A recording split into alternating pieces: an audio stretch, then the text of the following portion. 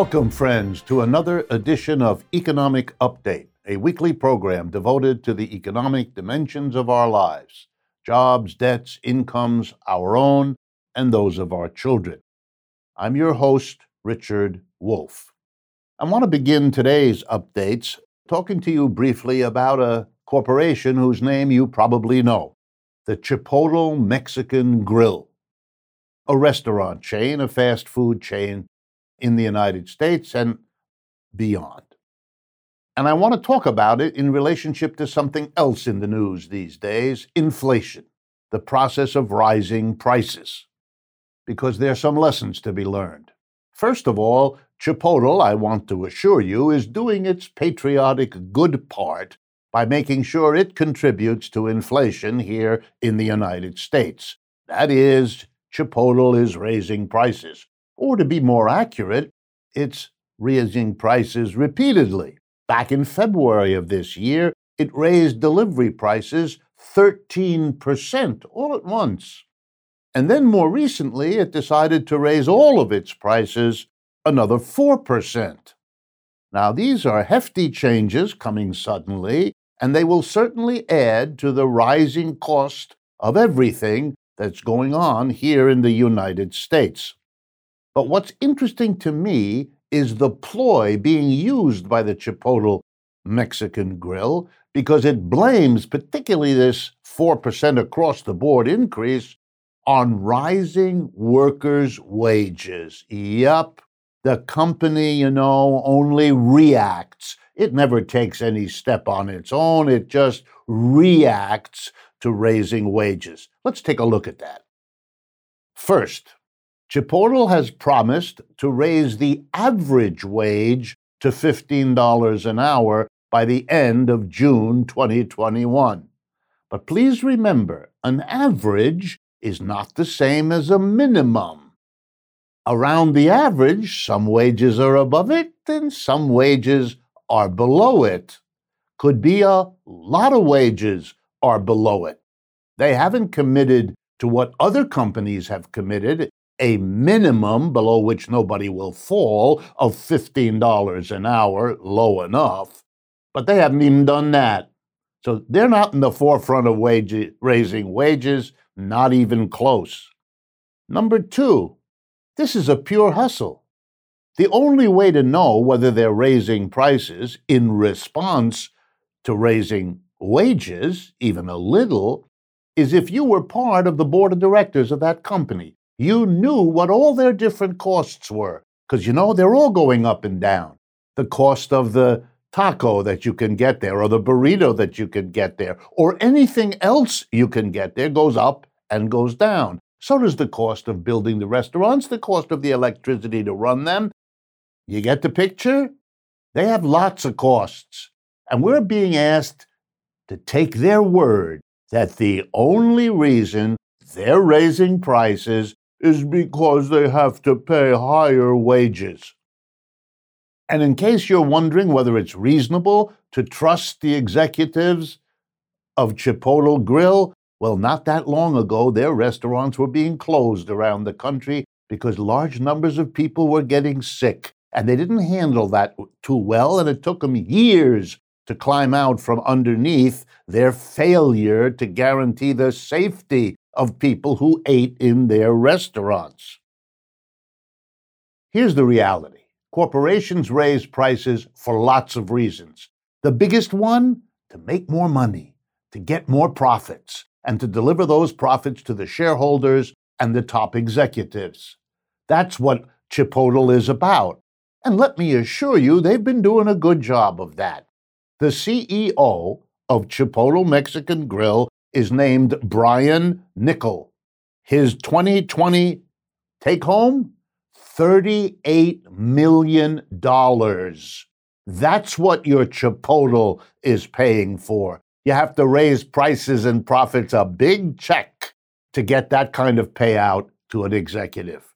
Blaming the workers, those at the bottom of the economic pyramid, is a cheap ploy You can never verify it unless you know what's going on inside, and it's a way to distract you from what all corporations are doing all the time, maximizing their profits with or without raising wages, mostly by not raising them.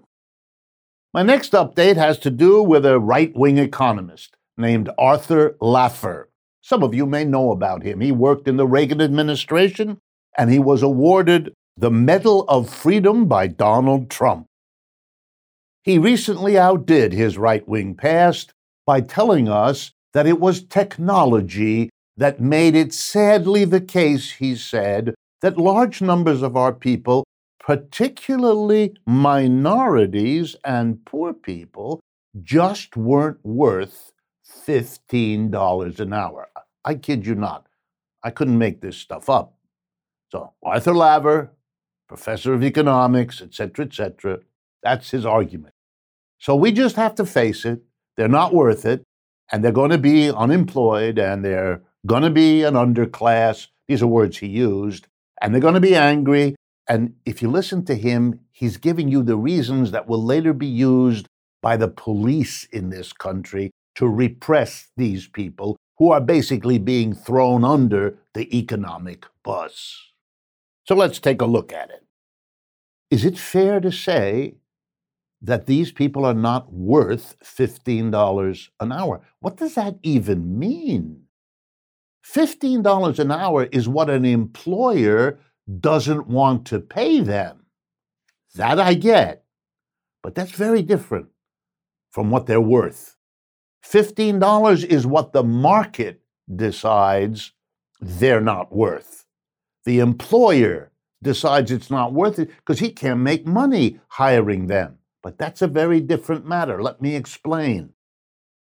If you don't pay these people $15 an hour and give them a job at that pay, you know what they're going to be? Upset, angry, unemployed, without income, poor, bitter, hurt. Mental and physical problems will come their way. And you know something?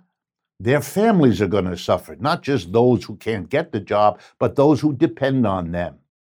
And there will be health costs and social work costs, all kinds of costs. It'll turn out to cost much more than $15 an hour.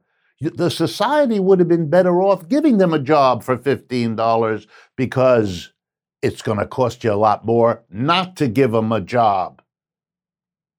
Think about it. Now let's turn religious for a moment.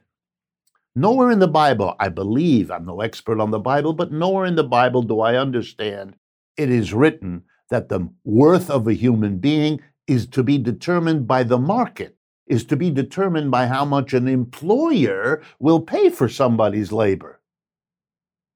We're all equal in the eyes of God, I thought. The human worth is based on many things other than what the employers in the community will pay.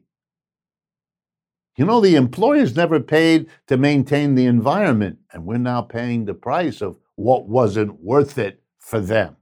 And employers didn't spend money to hire people to overcome the racism that tears this country apart. That wasn't worth it to them either. Are we really going to do what's worth it to the employer rather than asking the obvious question, what's it worth to us as human beings? Or let me put it another way. What's the worth of the employer? Why aren't we asking that question? Really? Brian Nickel, Chipotle Mexican Grill? Is that what he's worth? $38 million? So that he can decide to deprive hundreds of thousands of people of $15 an hour? Really? The market doesn't determine things accurately or appropriately or even humanly. We are not to be shaped by the market. The market is a human institution that has to serve us. And if it comes up with the worth of people that contradicts common sense and understanding, then we should go with our common sense and understanding and not be slavish in the face of the institution we've created. Otherwise, the market is a little bit like Frankenstein. Remember that story? Human beings create a monster who then comes back and overwhelms them. We've created the market. Let's not let it become a monster that overwhelms us. Last update that we will have time for. In December of 2017, then President Donald Trump arranged for the Congress, which he then controlled, to give corporations and the rich a record-breaking tax cut. It lowered the corporate rate of taxation, how much of their profits corporations have to pay to Washington, from 35% to 21%. Wow, enormous. And it gave a kind of a blip to the economy in 2018 and 19. But what was promised was decades of prosperity. Cut the taxes and the unchaining of our corporate leaders will give us economic growth from here to tomorrow, lasting. It didn't. Early in 2020, barely 2 years after these tax cuts took effect, capitalism here in the United States crashed. February of 2020, before COVID hit, this economy went down and has stayed down for the last year and a half, big time. The big tax cut didn't do the job. The promises of the big tax cut didn't materialize. Why am I telling you this? Because over the last few weeks, the Biden administration has made a very modest proposal that around the world, countries agree that corporations have to pay a minimum 15%. That's less than most of us pay, a minimum 15% on their profits. And the idea is that way companies will not run away from, like the United States, to go to someplace else where they don't have to pay hardly anything, because we've all agreed 15% is the minimum everywhere. This is being opposed by the Republican Party, the GOP, and by conservative Democrats, like the senator from West Virginia and the other one from Arizona, if I remember correctly. Here's the important point. Cutting taxes doesn't give you what the people who push it claim. And raising taxes doesn't cause the disasters that those same people claim. They don't want you to levy taxes on corporations because that's who they are slavish to. That's where their donations come from. That's where their loyalty lies. That's where their support comes from. That's whom they serve. They just can't say that. They can't announce, hello, I'm the senator who's a slave to these corporations. They've got to come up with BS.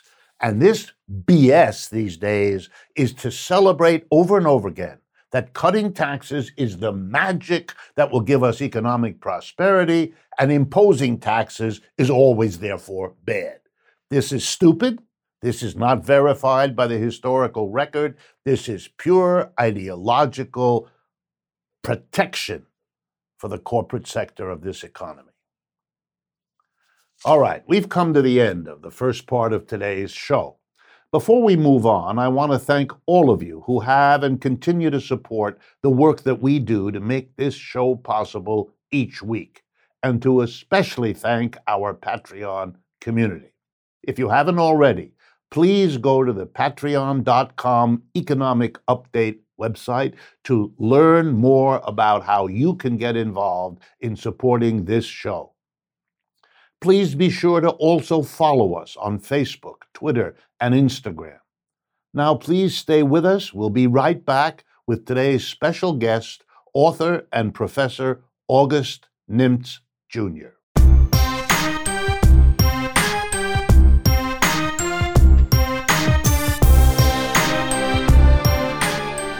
Welcome back, friends, to the second half of today's economic update. It is a special pleasure for me to welcome to our microphones and our cameras a man, a professor like me, from whom I have learned for many, many years, whose work I looked forward to, read, and each time understood. This was a colleague, a comrade, and someone that I was really grateful was in the university world that I was in, which was sometimes a lonely place. He is Professor August H. Nimtz, Jr. He's a professor of political science and African American and African studies, and also a distinguished teaching professor at the University of Minnesota, Minneapolis, St. Paul. His most recent book, which I urge you to get a copy of and read, is called Marxism versus Liberalism, and then Comparative Real-Time Political Analysis. His most recent article, likewise something I recommend, is called The Chauvin Verdict, a Historic Victory That Points the Way Forward. It is really an honor, August, to welcome you to this program. Thanks, Rick, for inviting me. So glad we've finally been able to do this, man. Yeah, it's a long overdue, and maybe we can do it a lot. Let's hope so. Really? All right, so let me begin by what is in some ways the question I ask those of my guests who I think can really answer it. How and why do you think that Marxism and the Marxist tradition that you have worked with, that you have contributed to, why is it important for basic social change in the United States today? Why, in short, are you engaged with that tradition? Well, as a Marxist, I think, as you know as well as I do, you got to begin with the real world, what's happening all around us, and the crisis, the crisis of capitalism. It takes many, many forms, not just the economic, but also the political repercussions of it. And I claim that you can't make sense of the Trump moment without understanding the crisis of capitalism. All right. How about then another way to get at it? How do you react to the sentence that American U.S. capitalism, is in some sense in decline, that something has changed relative to the earlier history? And you have often written about American history, so that somehow we need to take into account a fundamental change in the situation of U.S. capitalism. Well, you think about it, just us, our generation. We enjoyed a lot. We had opportunities that sadly the working people will not have. I tell my students oftentimes that the best that capitalism has to offer the working class, that's behind us. That's a very sobering reality. And if you look at the Biden administration's new budget, the forecast, it's based upon a set of assumptions. The forecast look economic growth around about 2%, 2.11%. That's anemic. It's what's his name calls secular stagflation. This is the reality. This is what is ahead of the working class, and it has all kinds of repercussions, not just in this country, but else in other countries around the world. Looking at the recent World Bank estimates on growth, and looking at the gap between what's happening in the advanced capitalist world and what's going on here in the United States. This, to me, I think is very sobering evidence that indeed the best that capitalism has to offer working people, that's behind us. How do you think that plays out? In other words, what are the implications, I guess is what I mean, of that sobering reality? Where does that lead? Where do you think that leads this country? Well, I think it goes a long way in explaining the phenomenon of quote unquote polarization, tribalism in U.S. politics and so on. And it's the shrinking economic pie. And once the pie is shrinking, there's a tendency on the part of people to think about how can I get the best, what's left, the declining amount for my group, for my tribe, my people, my nation, my workplace, my factory, and so on. And so, yes, I think this phenomenon that political scientists have difficulty in explaining, the polarization, the depolarization within U.S. politics can be traced to the crisis of capitalism. And Trump was a product of that. Trump was a product of that. And because of that crisis, Trump is not going away. Trumpism is not going away. You use this concept of the working class. For most of my time in the American university system, and I've been a professor all my adult life, the few times I tried to use that very phrase, the working class, I could sense viscerally the discomfort of my colleagues, not my students, they didn't have any problem with it, but with my colleagues. So talk to me a little bit about how you, as a political scientist, you find that concept valuable, useful, something that you're going to work with. Tell me a little bit about that. I hear you. I found it much easier with my students after 2008 as the crisis deepened and people began to realize the opportunities were beginning to shrink. And yes, with our colleagues, yes, it's a different world. We're privileged. We're very privileged members of the working class. We don't see ourselves. Our parents wanted us to get our PhDs to get out of the working class. No, that's what it was all about. So, but it's not that case with young people, and it's young people who are focused on it. Even within the academic world, between students, I find undergraduates much more open to this than graduate students. Graduate students are on a different kind of a trajectory and have different hopes, at least up until the pandemic. As you know, the crisis now since the pandemic in terms of the job situation. So as I explain to my students, as I've said, anybody who has to sell his or her labor to survive, you're welcome to the working class. Anybody who has to sell his or her labor to survive, welcome to the working class. And I'm sure you share my experience. I tried both in the labor union because my faculty at the University of Massachusetts was even unionized, but to have a conversation with my fellow professors in which I made the point you just did, that we are, of course, part of the working class, elicited from them such trouble, such difficulty, such resistance, that most of the time I just gave up. All right, I agree. I want to pick up on your reference to the COVID.